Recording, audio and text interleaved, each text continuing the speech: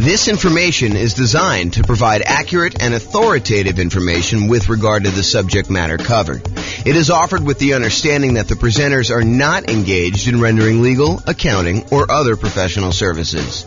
If legal advice or other expert advice is required, the services of a competent professional should be sought. Welcome to the Kansas City Real Estate Investing and Real Estate Financial Planning Podcast. Learn all about investing in real estate in Kansas City, Missouri, with a combination of real estate financial planning and modeling with numbers specific to Kansas City, plus syndicated, more generalized recordings of live and pre-recorded real estate investing classes, not all of them specific to Kansas City. Be sure to stay tuned after the podcast for a message from our sponsors. Well, good morning and welcome, everyone. I am your host, James Orr, and today we're doing sort of the final class in a series of classes that we've done on financing options. Today is sort of the catch-all for all of the additional financing stuff that we haven't covered so far to date. So I'm going to jump right into it because we've got quite a bit to cover, and I want to make sure that we have time in case we have questions at the end. So historically, this is a chart from the 2022 National Association of Realtors profile of home buyers and home sellers. And this chart shows you what percentage of all the buyers used what type of loan. So of all the buyers, 62% of the buyers that purchased the property in 2022 from their survey use conventional financing. And we've done an entire class on conventional financing. In fact, we've done several classes on conventional financing. So if you have questions about that, that's not what we're covering today. This is the class on all the other types of loans. But 62% of them use conventional financing. 17% of all the buyers used FHA financing. And we've done a separate class on FHA financing. The 3.5% down option for being able to buy properties, single-family homes, duplexes, triplexes, fourplexes, that's FHA. The VA loan, which is a nothing down loan program, which also allows you to buy single family homes, duplexes, triplexes, and fourplexes. That is the VA loan. And we've covered an entire class on VA loans. 5% of the buyers didn't know the type of loan that they got, which honestly is not that surprising. I was surprised that the larger percentage knew what type of loan they got. And then 5% got other. And so we are in that other area.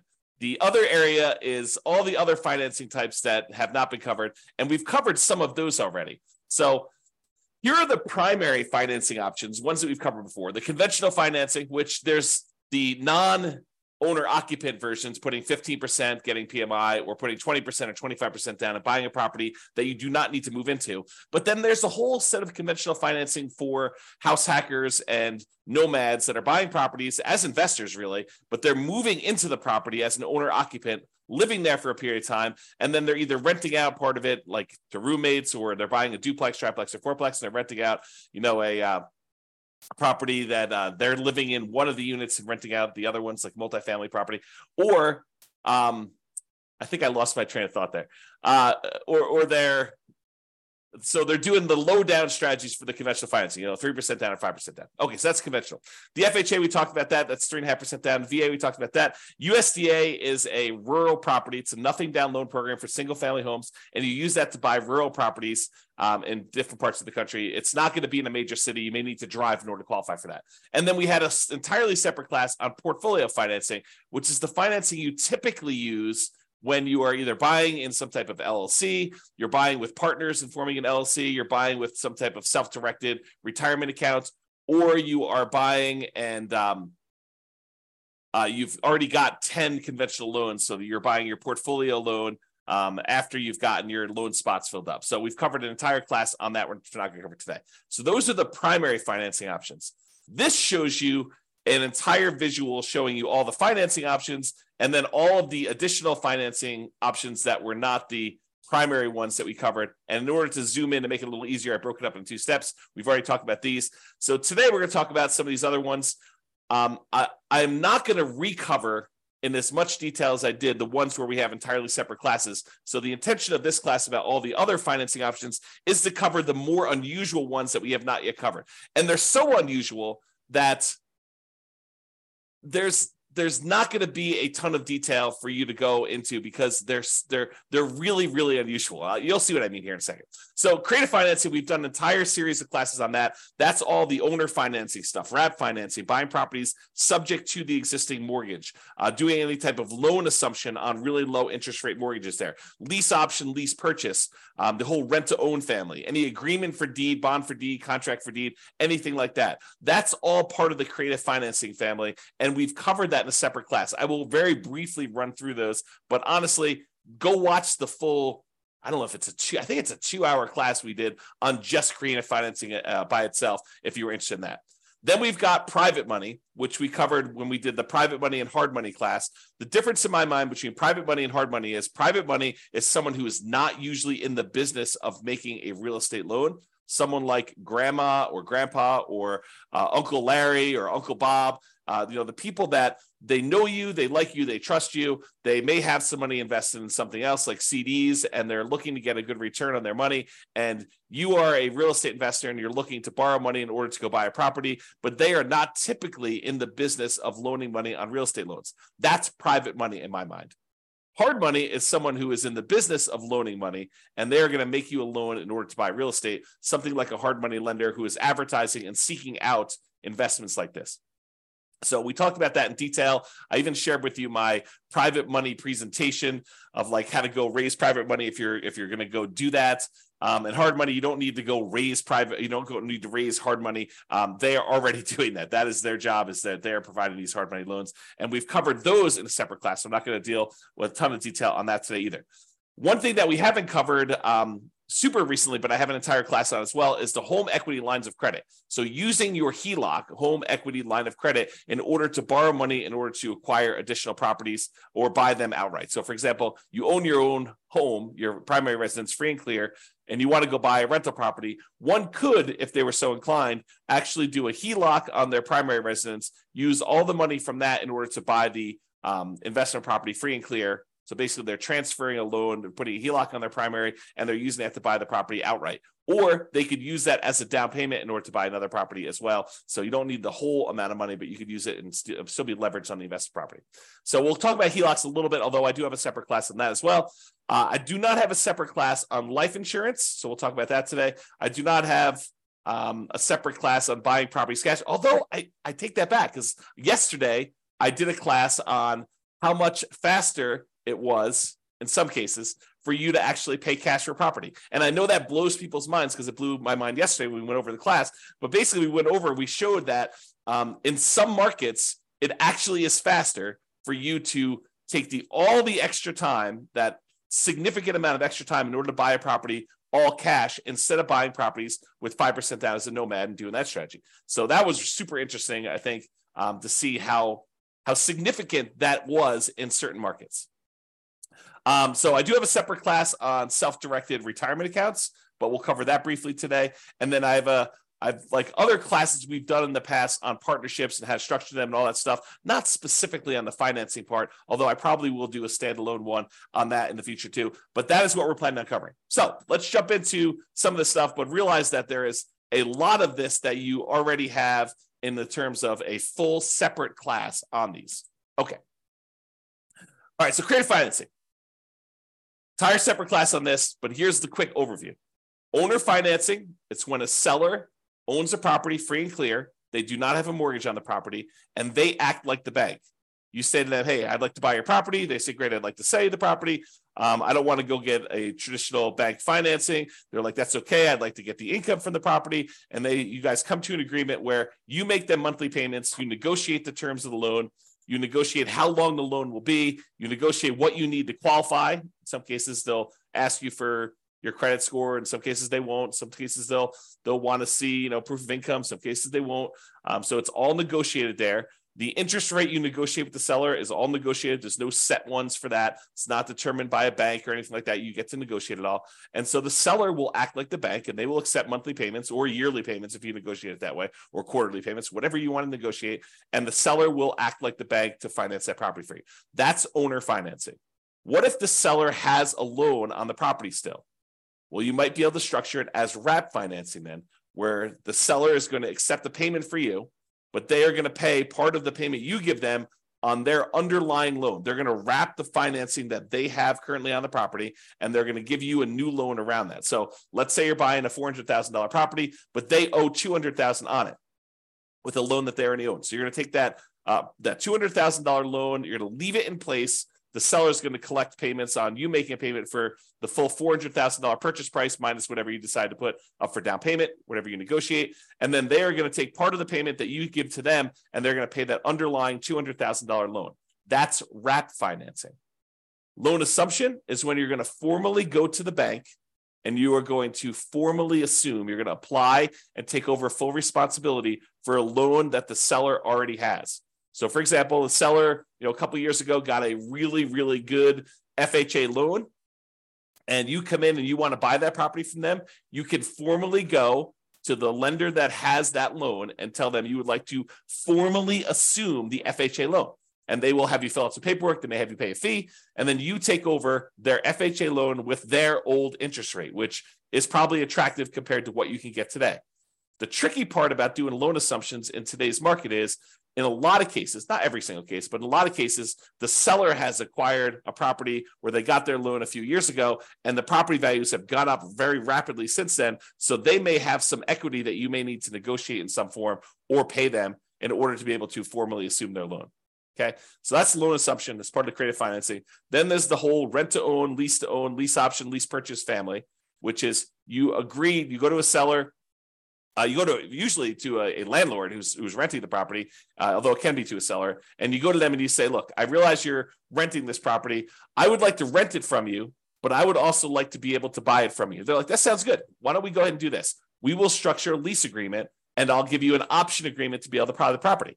And so now you have a lease agreement in place with also, in addition, an option agreement in order to be able to buy the property for a certain price at a certain date in the future with certain terms. And so basically you structure this. That's a lease with an option. Or you guys can come to an agreement, have the attorney say to you, hey, look, why don't we do this as a lease purchase? We'll have a lease agreement in place, and we'll have a purchase contract that's good for a year or 2 years or whatever it is. And so now you have a lease with a purchase contract, which is a lease purchase. So that's the whole rent to own, lease option, lease purchase family, if you want to structure it that way. Then there's the whole agreement for deed, bond for deed, contract for deed, installment line contract. You could think of this almost like your car financing, where you don't technically own your car until you've made all the payments as agreed. That's this version for a house. You have an agreement with the seller that says if you make payments over a certain agreed upon period of time and you pay off the full amount of the property, at the end of it, they will then give you a deed for the property. It's different from owner financing. That owner financing, you have a deed that you get immediately, but then there's usually either a mortgage or a deed of trust that says if you don't pay, then the deed can be pulled back. You can have a foreclosure and the deed can be pulled back to the seller. So with an agreement for deed, the seller holds the deed until the very end. So some type of either installment land contract, agreement for deed, bond for deed, contract for deed. And then the last one is subject to. So the seller has a loan on the property and they agree to deed you ownership of the property, and you agree to start making payments on their underlying loan. That's subject to. Okay, so that's the whole creative financing family. Go watch the 2-hour version of that class for a lot more detail on that. But that is one of the other financing options that we have not talked about. Well, I guess we've talked about it in a separate class. All right, let's now talk about some private financing. And again, we have an entirely separate class on private financing and owner financing where I give you some of my private financing. I think I give you my private financing report that I would use when I'm sitting down talking to somebody who is maybe interested in loaning money. You can look through that. Do not copy mine, please. Go ahead and use it to get some ideas and then make your own. All right, so private financing. We don't usually use private financing for nomads or house hackers. This is usually, like investment properties that you're not moving into, although you could, I guess, in some really rare cases, get grandma to loan you money in order to do a nomad property, but it's highly unusual. Most cases, we're actually using some type of conventional long-term financing on those. So private financing, as I mentioned before, this is friends and family. It is not someone who's in the business of making loans. So to go to somebody and say, do you know somebody who's doing private financing? That's not how you do this. What you're really asking them is, do you know someone who's a hard money lender? If you want to do private financing, you got to go talk to them individually. At Thanksgiving dinner, you tell grandma what you're doing. She's like, I got this money sitting in the CD. Why don't we do something together? You say, that sounds like a great idea, grandma. Let's work together. And you can loan me the money. That's private financing. Or you're at work and you're telling your buddy at work, hey, I'm doing these fix and flips and, I'm borrowing money from this guy and he's charging me 15%. And the guy's like, hey, 15%, that sounds really good. I said, yeah. He's like, hey, I'd be willing to do it for 12% or 10% or 8% or 7%. And so you end up talking to your buddy at work and your buddy at work's got some money that they want to get a return on. And you guys work together to structure that, usually with the help of an attorney structuring the paperwork for the first time or two. Okay. So private financing, more flexible than banks and can be much faster to close. The relationship is really important. It's actually critical in this case. It still requires a good financial statement because grandma's going to want to know that you're solvent, right? She's probably not going to take a risk if, you're not paying your other bills. She may, but probably not. And then it's typically, the range that you're able to negotiate is completely up to you, what you and grandma or someone else decide. But I would say it's typically in the 4 to 8% range right now. Can be a little bit higher, can be a little bit lower, depending on your relationship with the person and what they want and need. Okay, so that's private financing. Hard money, entirely separate class on this.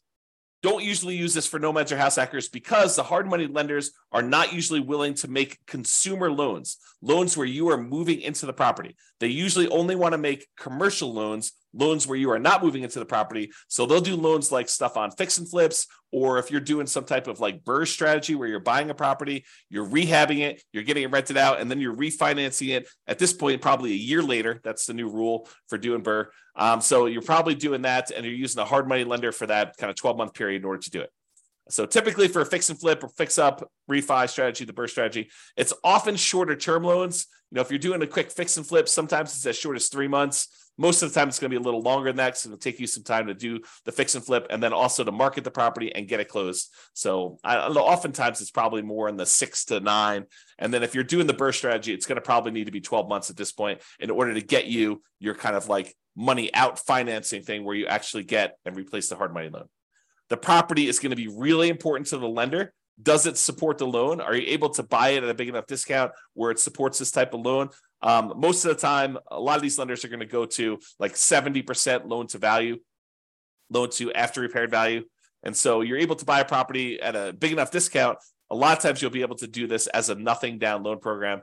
More often than not, though, I think you're going to find that you're going to need to bring some money to the table, if not for the purchase, then for the fix up part of the process as well. It is possible you could do it as completely nothing down, but it is tricky to do. You can do it, but it's going to expect a lot of hard work and jump into a lot of hoops and trying to find the perfect property, the perfect lender, the perfect situation where you're able to do that. This business of doing fix and flips is a lot easier if you have some of your own money. That's another way of saying that. The borrower will typically be screened thoroughly as well. So a lot of folks think, I'm going to go do fix and flips because I've got bad credit or no credit. And, I want to get started in this real estate investing. And this is a way for me to build up my down payment and then build up my credit while I'm doing that, pay off some old debts I've got, clean up my credit and be able to get a property where now I can go buy long-term buy and hold properties. So they think that going in and doing like fix and flip and doing hard money is the way to go. But oftentimes the hard money lenders, not always, but I would say the overwhelming majority of times, the hard money lender is going to want to look at you as the borrower as well. Unless it's just like a ridiculously amazing deal and they feel super safe, or it's like an individual hard money lender who's sort of like, operating off the cuff and, maybe they're not making as many loans as they want to, and they're willing to take a little bit of extra risk and they're willing to do something with somebody who has some credit challenges or something like that. I think that you may be able to find those, but the ones that are in business are probably going to want to see you as a borrower to have decent credit and look at you a little bit as well as the property. So the hard money rates tend to be in that 10 to 15%, sometimes a little bit higher, sometimes a little bit lower, and usually paying 1 to 5 points. A point is a percent of the original loan amount that you're getting. And so they may charge you, 2 points and 15% or something like that in order to do it, which means you're going to pay 2% of the initial loan as a fee in order to get the loan. And then you're going to pay 15% per year interest on that. So if you only hold it a half year, you're only paying half of that. But if you fold it the full year, you're paying 15% of the original balance. My opinion, and this may change over time, but my opinion is there's more money than there are deals right now. And this can change over time sometimes. And it's also market dependent. There's some markets where there's plenty of deals. There's some markets where the market's still really hot and we're still seeing high demand for properties. And it's hard to find deals where you could buy them at big discounts, especially when there's not a lot of inventory and a lot of people still want to buy houses. So just be careful about that.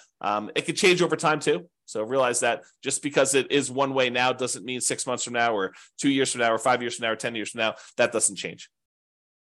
And hard money can be used in conjunction with other financing. So sometimes we'll go and want to do owner financing with a seller, and we'll go and we'll use a really small hard money first mortgage in first position, where we're borrowing, $60,000 to go buy a $500,000 property. We're giving $50,000 of that to the seller in order to get the owner financing. Then the seller is carrying back a note for, $450,000 on a $500,000 purchase. You're giving them $50,000 of the $60,000 you borrow, and you're taking $10,000 in order to do repairs and for some holding costs or whatever else you're doing there. So that's an example where you could use hard money in conjunction with another strategy, for example, that owner financing deal.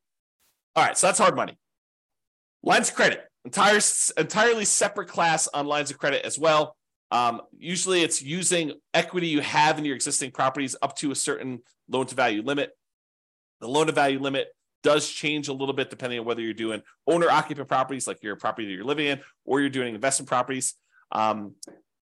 I would say it's more common to have these on owner-occupant properties you live in, than to do them on investment properties, although you can find banks occasionally who are willing to do these on investment properties. They tend to be more variable rate loans, although you could probably find some exceptions to that.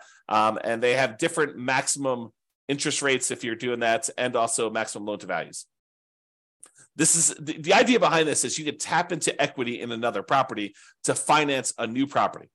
The thing you need to be careful of when you're thinking about lines of credit is that make sure that the money you're pulling out of the HELOC, that the new property you're buying supports the payment on that as well. Otherwise, you've got this payment on your HELOC, and you may have used that money as a down payment, as an example, and then the property needs to support and get a big enough return, and it's going to be like what you would look at normally as your cash on cash return on investment, because normally it's thinking you're using that down payment, you've got that as money out there. So now your cash on cash return on investment needs to be enough to pay the payments on that HELOC that you got.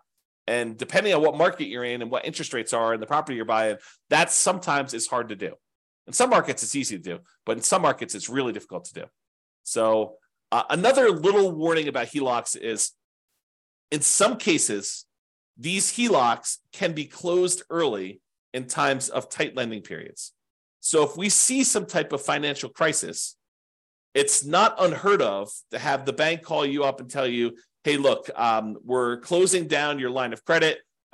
Maybe they're telling you we want to see, depending on what your agreement actually with them says, but maybe they want you to pay off the amount that you owe in a certain period of time. Maybe they'll convert that to a fixed period loan, but they won't let you borrow anymore. So realize that there are times when the lender's appetite for these can change, usually with some type of financial crisis, like 2008, 2009, that sort of stuff, where now the lenders are no longer willing to have these home equity lines of credit out there and available to you in case you want to use them. So if you think this is going to be a strategy you could use universally, that may not be the best plan. If you think, hey, look, my plan is to go buy all these properties and have HELOCs on all of them, and then to use these HELOCs in order to acquire properties, that may work great until they close down all the HELOCs. And then you'd have to change your strategy. So just realize that can happen, kind of thinking ahead when you do your strategy. All right, life insurance. So I'm not an expert on life insurance, and there's not a separate class on this. So I'm going to try to cover it as well as I can, but realize that you want to go talk to, if you have a life insurance policy already, you want to go talk to your existing rep who can actually walk you through this. And if you're thinking about doing this, you should really study this. And there's a lot of, how can I describe this? There's a lot of information out there about life insurance that is designed to be persuasive to sell you life insurance, but is worded oddly.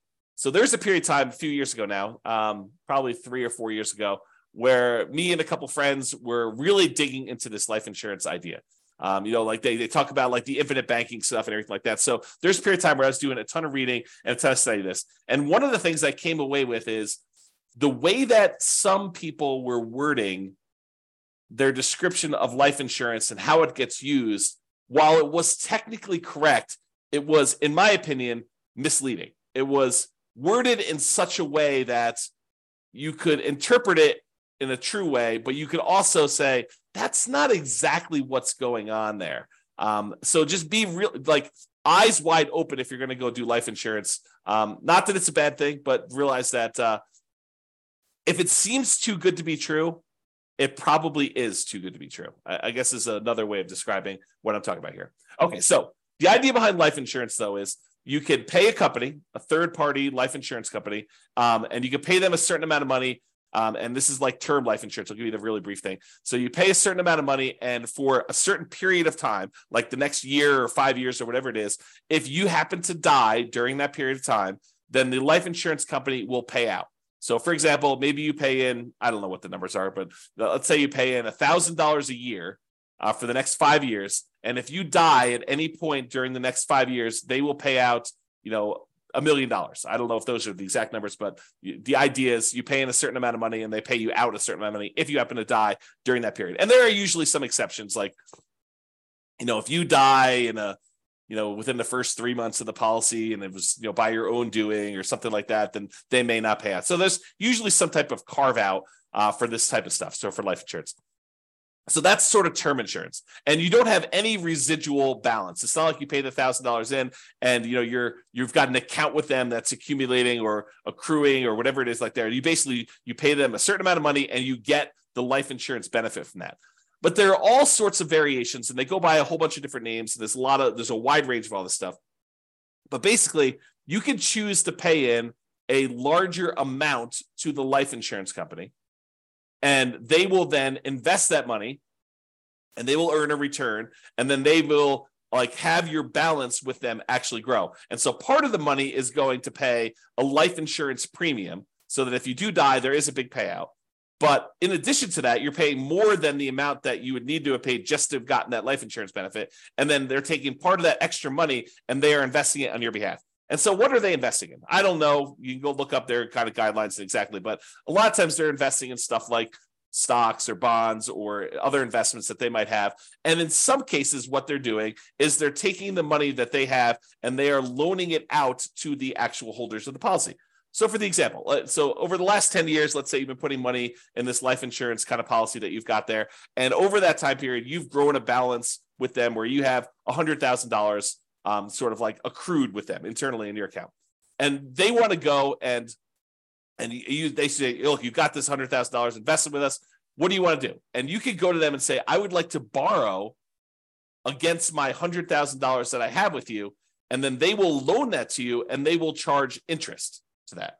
And they may not charge you the interest directly. They may sort of like do some accounting where maybe there's payments on it, maybe there's not payments on it. You really need to go talk to your policyholder as to what this might work like. But realize that any interest you're paying it to yourself instead of that money growing in whatever it is there. So that's sort of the idea. So you're really just, it's sort of like a weird savings account with some additional tax benefits and maybe some, of the policy itself going to some life insurance. They get all complicated. There's lots of variations on them. So go do that. So the idea is you may decide to pay into this life insurance policy and have this be an investment vehicle. And then you could borrow money from this in order to purchase rental properties or do something else, whatever you really want to do. It's up to you as to what you can do there. And just make sure that your property can support any additional debt or interest payments that you're accruing or that you're actually having to pay by doing this life insurance policy. I'll make one other point about this life insurance. Really, you should dig in if it's something that's of interest to you. But the thinking of this is this. If you're going to go hire a third-party company in order to take this money and invest it on your behalf, they're going to go buy stocks or bonds or whatever they're going to do. Realize that they're not usually giving you the exact return that they're earning. And they may charge you some type of admin fee, or they may say, we will, you'll get 80% of it, or you'll get something. So really, they can structure it lots of different ways, but they're having to profit to run their whole organization from the money that you have invested with them. So it's not like you just take the money and you invest it directly and you get to keep 100%. They're usually taking the money and they're investing it and they're charging you some type of fee in order to do that. Okay, that's enough being said about life insurance. Let's move on. I was talking about self-directed retirement accounts. And there's an entire separate class on this. So like, for example, if you have a self-directed IRA or a self-directed 401k, that is, you have an account, an IRA or 401k, and instead of having it with Fidelity or Vanguard or whatever it is like that, where you're investing in stocks or bonds or whatever other types of securities that they may sell, you could decide, instead of having the account with them, you could go meet with an attorney or a specialist who does this for you and create a self-directed version of that where you have control over the money and what you invest in. And when you do that, there are lots of limitations and rules about what you can and can't do, but you could then use that money in order to go buy things other than stocks or bonds. You could go buy things like gold, or you could go buy things like real estate, or in some cases, probably some other type of investments. There are restrictions. There are a lot of rules about this. Go watch the class on a lot of details on that. And also, there are rules about what you can do for the investment you're buying. So there are limitations on, if you go buy the property, you doing work on that property if it is your self-directed retirement account. So just be careful about buying a property thinking that you're going to do the rehab on it and then you're going to be able to sell this property. There are restrictions on that. And so you may need to work with someone else or hire someone else to do those jobs if you're going to do it.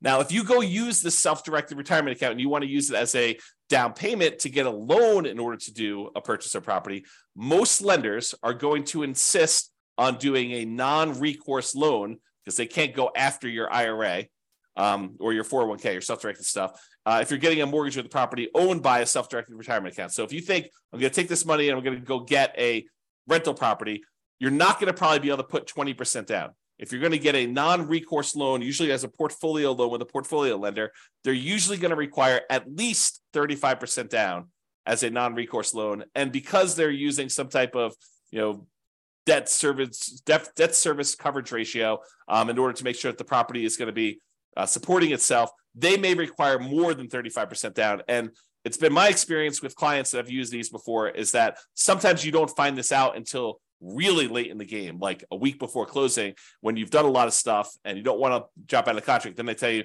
look, I know we originally talked about 35%, but after we've looked at the whole situation and the property and everything, we're going to now require 45% down or 52% down or whatever it is that they tell you in order to be able to get that loan. So be prepared. You heard it here first, that these 35% numbers are not like the set in stone number that you have to do for a lot of lenders. Okay. When you get these type of non-recourse loans, if you're getting like 30-year financing, in most cases, those are going to be some type of adjustable rate mortgage. They're going to be variable.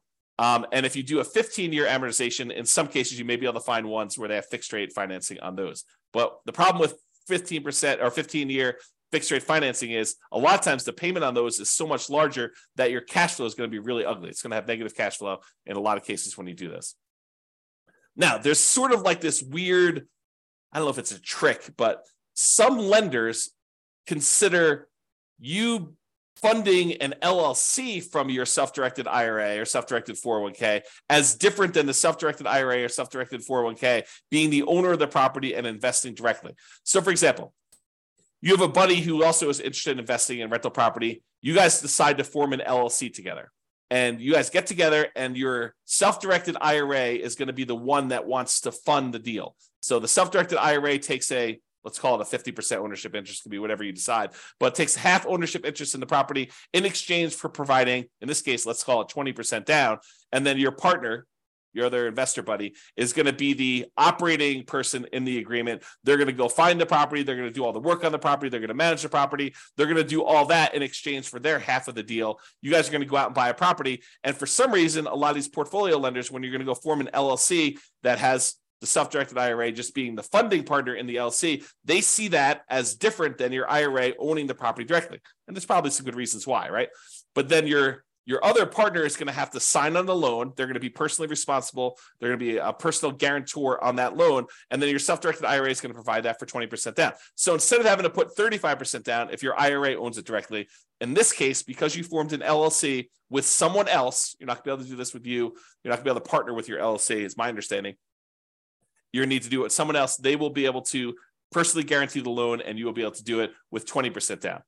So that's a kind of way to do it. Again, talk to a professional, specialize these in details, or go watch the 2-hour class to get some insight before you go talk to your guy. All right. Couple more. Cash. So yesterday, just happened to teach a class on this. We talked about, and there's lots of variations on this, but yesterday we talked about if you're doing like the nomad strategy of buying a property as an owner occupant, 5% down, moving into the property for at least a year, living there for a year. Then after you're done living there for a year and saving up your next down payment, you convert that one to a rental. You buy your next property 5% down, you move into that one, you live there for a year, and you repeat this process until you have as many rentals as you want to acquire. So using that strategy compared to somebody who is moving into a property, living there, and they buy their one owner occupant property first, and they stay there forever. Then they start saving up using the same savings rate as the other person was for doing their nomad. So it's not a huge savings rate, but taking what seems like forever to save up to the point where you have 100% of the purchase price of the property you want to buy, and then buying a rental property, not moving into it, but buying a rental property, all cash. Then you take all the savings you have from your regular job and any positive cash flow you have from this free and clear rental property. You use that to save up and buy another free and clear property with that thing. It turns out that in some markets, that is actually faster, saving up and paying all cash for properties, than doing the nomad strategy of buying 5% down properties and acquiring that way. It depends on the market. With our current interest rates, current prices, current rents. Okay, so that's what we found out. So if you're like, who is buying properties all cash? In some cases, it's actually faster for you to be financially independent, for you to do the cash strategy versus doing financing. And I'm sure in the future, I will also do comparisons doing, 20% down versus paying all cash, and 25% down versus paying all cash, and maybe even 50% down, like 50 instead of doing all cash. Like I'll go do all those strategies and I will show you how, and sometimes it's more effective, faster to do it other ways. And then I also yesterday looked at risk, which one is more risky. Turns out when you do financing, it is riskier. And then also how that impacts your net worth.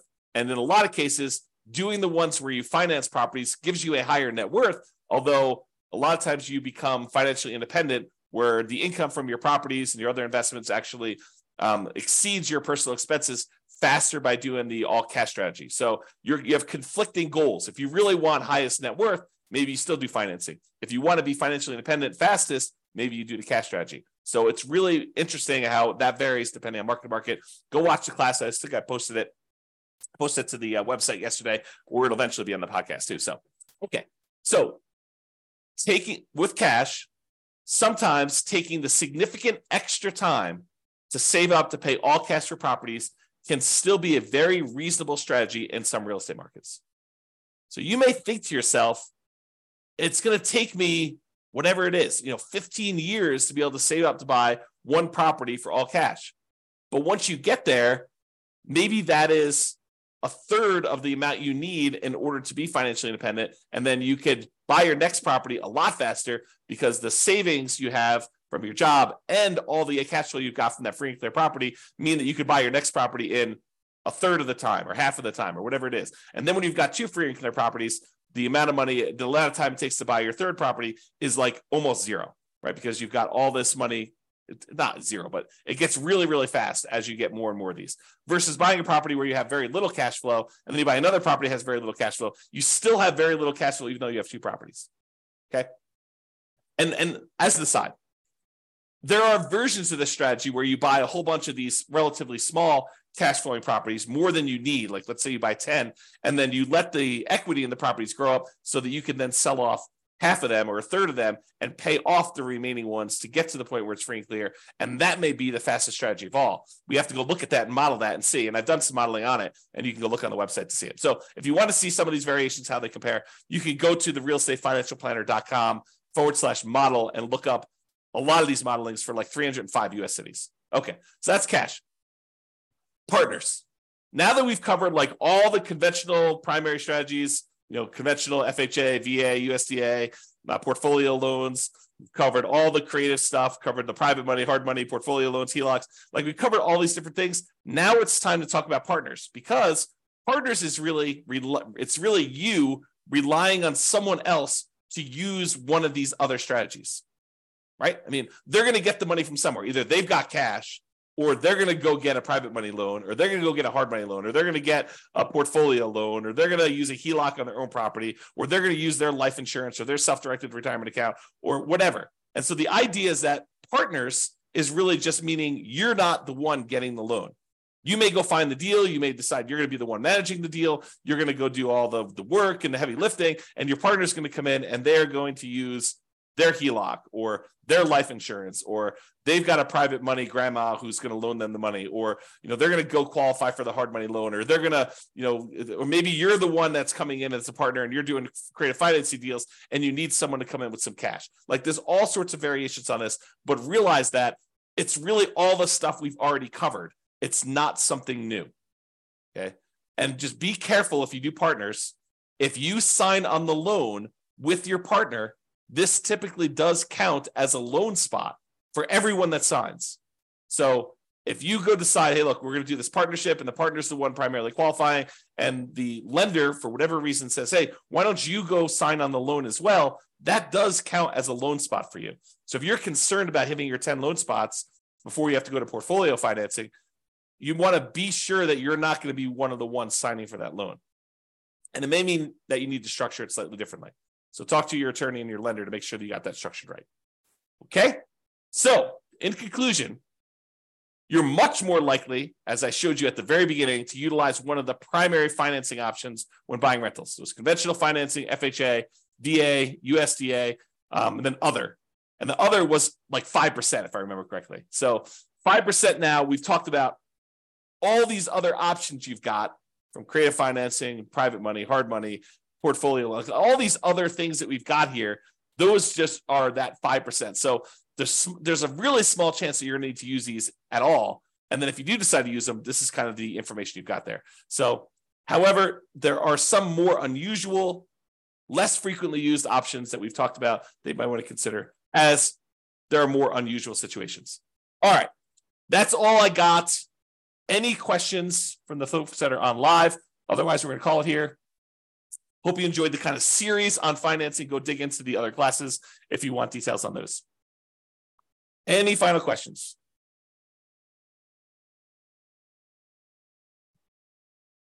All right, that sounds great. I appreciate you guys. Thank you so much. I will talk to you all tomorrow for our next class. Bye-bye for now. With home prices up, mortgage interest rates up and rents up, but not quite enough to counteract the higher prices and interest rates, cash flow on rental properties in Kansas City is harder than ever. Book a call with the Real Estate Financial Planner to apply our proprietary 88 strategies to improve cash flow on your rentals. See the show notes for a link to schedule your call and improve your cash flow today. If you're a real estate agent, lender, or professional in Kansas City that wants to help our real estate investor listeners, consider reaching out to learn about collaboration opportunities with this podcast. We'd love to add more value to our listeners by having you assist our investors buy, sell, and finance their real estate investments. See the show notes to schedule a call to discuss collaboration opportunities.